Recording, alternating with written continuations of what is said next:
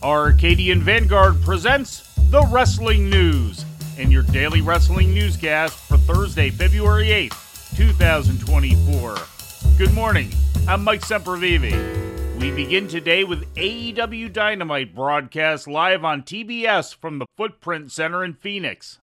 The main event saw Sting win the first championship of his AEW tenure and his first title of any kind in 13 years as he captured the AEW World Tag Team title with Darby Allin. Sting and Allin defeated Big Bill and Ricky Starks for the gold in 13 minutes and 19 seconds when Sting pinned Starks after the Scorpion Death Drop. During the post-match celebration, Sting and Allin were attacked and bloodied by the Young Bucks. The Bucks also attacked Sting's sons who were taking part in the celebration. The undefeated Sting, command God!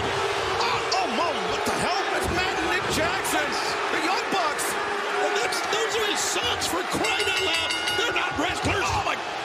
Matthew and Nicholas, what the hell are they doing here? These are civilians and Sting's sons. And these bats in hand, just completely upstaging this moment. This is despicable. Look at that. Completely upstaging. Hell, they're beating the hell out of people. The opening bout between Hangman Adam Page and Swerve Strickland, held to determine the number one contender to Samoa Joe's AEW World title, resulted in a 30-minute draw. Strickland asked for 5 more minutes, but Page refused. Afterward, Tony Schiavone announced that both men would get a shot at Joe in a 3-way match on March 2nd at Revolution. Also on the show, the CMLL trio of Hechicero, Volador Jr., and Mascara Dorada were defeated by Bryan Danielson, Claudio Castagnoli, and Jon Moxley of the Blackpool Combat Club.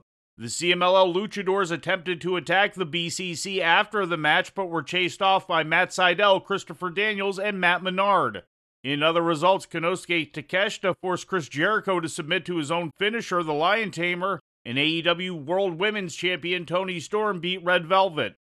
In WWE legal news, former head of WWE Talent Relations John Laurinaitis has issued a statement regarding accusations made by the late Ashley Massaro, which recently resurfaced in the wake of recent legal trouble for Laurinaitis and former WWE Chairman Vince McMahon. According to Laurinaitis' legal team in a statement released yesterday to Vice, quote, "Any allegations that Mr. Laurinaitis helped to cover up an alleged rape allegation is an outright lie. Johnny, like most upper-level management at some time, became aware of the allegations and ensured all proper WWE protocols were followed, including privacy for the alleged victim. We object to the use of the term cover-up, as no such plan or plot ever took place to hide or assist in the alleged rape," end quote.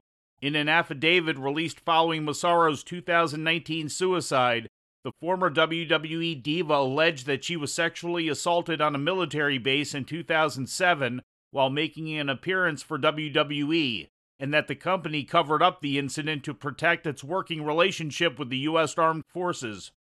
At the time of the accusation, WWE claimed that neither Vince McMahon nor any other member of WWE management had ever been made aware of the assault, but Laurinaitis' statement contradicts that claim. Both Laurinaitis and McMahon are currently charged with a series of sexual abuse crimes by former WWE paralegal Janelle Grant. In more All Elite Wrestling news, Fightful Select has reported that the AEW debut of Mercedes Moné, the former Sasha Banks, has been scheduled, and that Moné has been signed to the company since last month. Moné's debut will reportedly take place on the March 13th Big Business episode of AEW Dynamite, which was announced last night by Tony Khan as taking place at the TD Garden in Moné's hometown of Boston. According to the report, Moné's debut for the company has been delayed as she has still been recovering from the ankle injury she sustained last May during her loss of the NJPW Strong Women's title to Willow Nightingale. In ratings news, last Monday's episode of Raw drew an audience of 1.889 million viewers to USA Network, holding steady with last week's audience of 1.909 million according to WrestleNomics. The rating in the key 18 to 49-year-old demographic was a .58, down 5% from last week's key demo figure. In spite of the dip, the show still tied The Bachelor on ABC for the number one show in the key demo rating for the evening. NXT this week drew an audience of 650,000 to USA Network, nearly identical to last week's audience according to WrestleNomics. The key demo rating for this week was a .19, up from last week's .18. In TNA wrestling news, Anthem Sports and Entertainment, parent company of TNA, has terminated the contract of TNA President Scott D'Amore, effective immediately, according to an official statement released yesterday. D'Amore, who had been with TNA Impact on and off since 2003, is being replaced as TNA president by Anthony Ciccione, who already serves as president of Anthem's entertainment group. The move is part of a company restructuring in the wake of the TNA rebranding that would reportedly see Anthem take more of a direct role in running the day-to-day operations of TNA. TNA talent and company personnel were expected to be briefed yesterday regarding the departure of D'Amore, who had served as TNA president since March of last year. And in National Wrestling Alliance news, NWA Power debuted on the CW streaming app on Tuesday with matches recorded January 13th in Fort Lauderdale, Florida. The show featured 3 championship matches, with EC3 successfully defending the NWA World Heavyweight title against former champion Matt Cardona in the main event.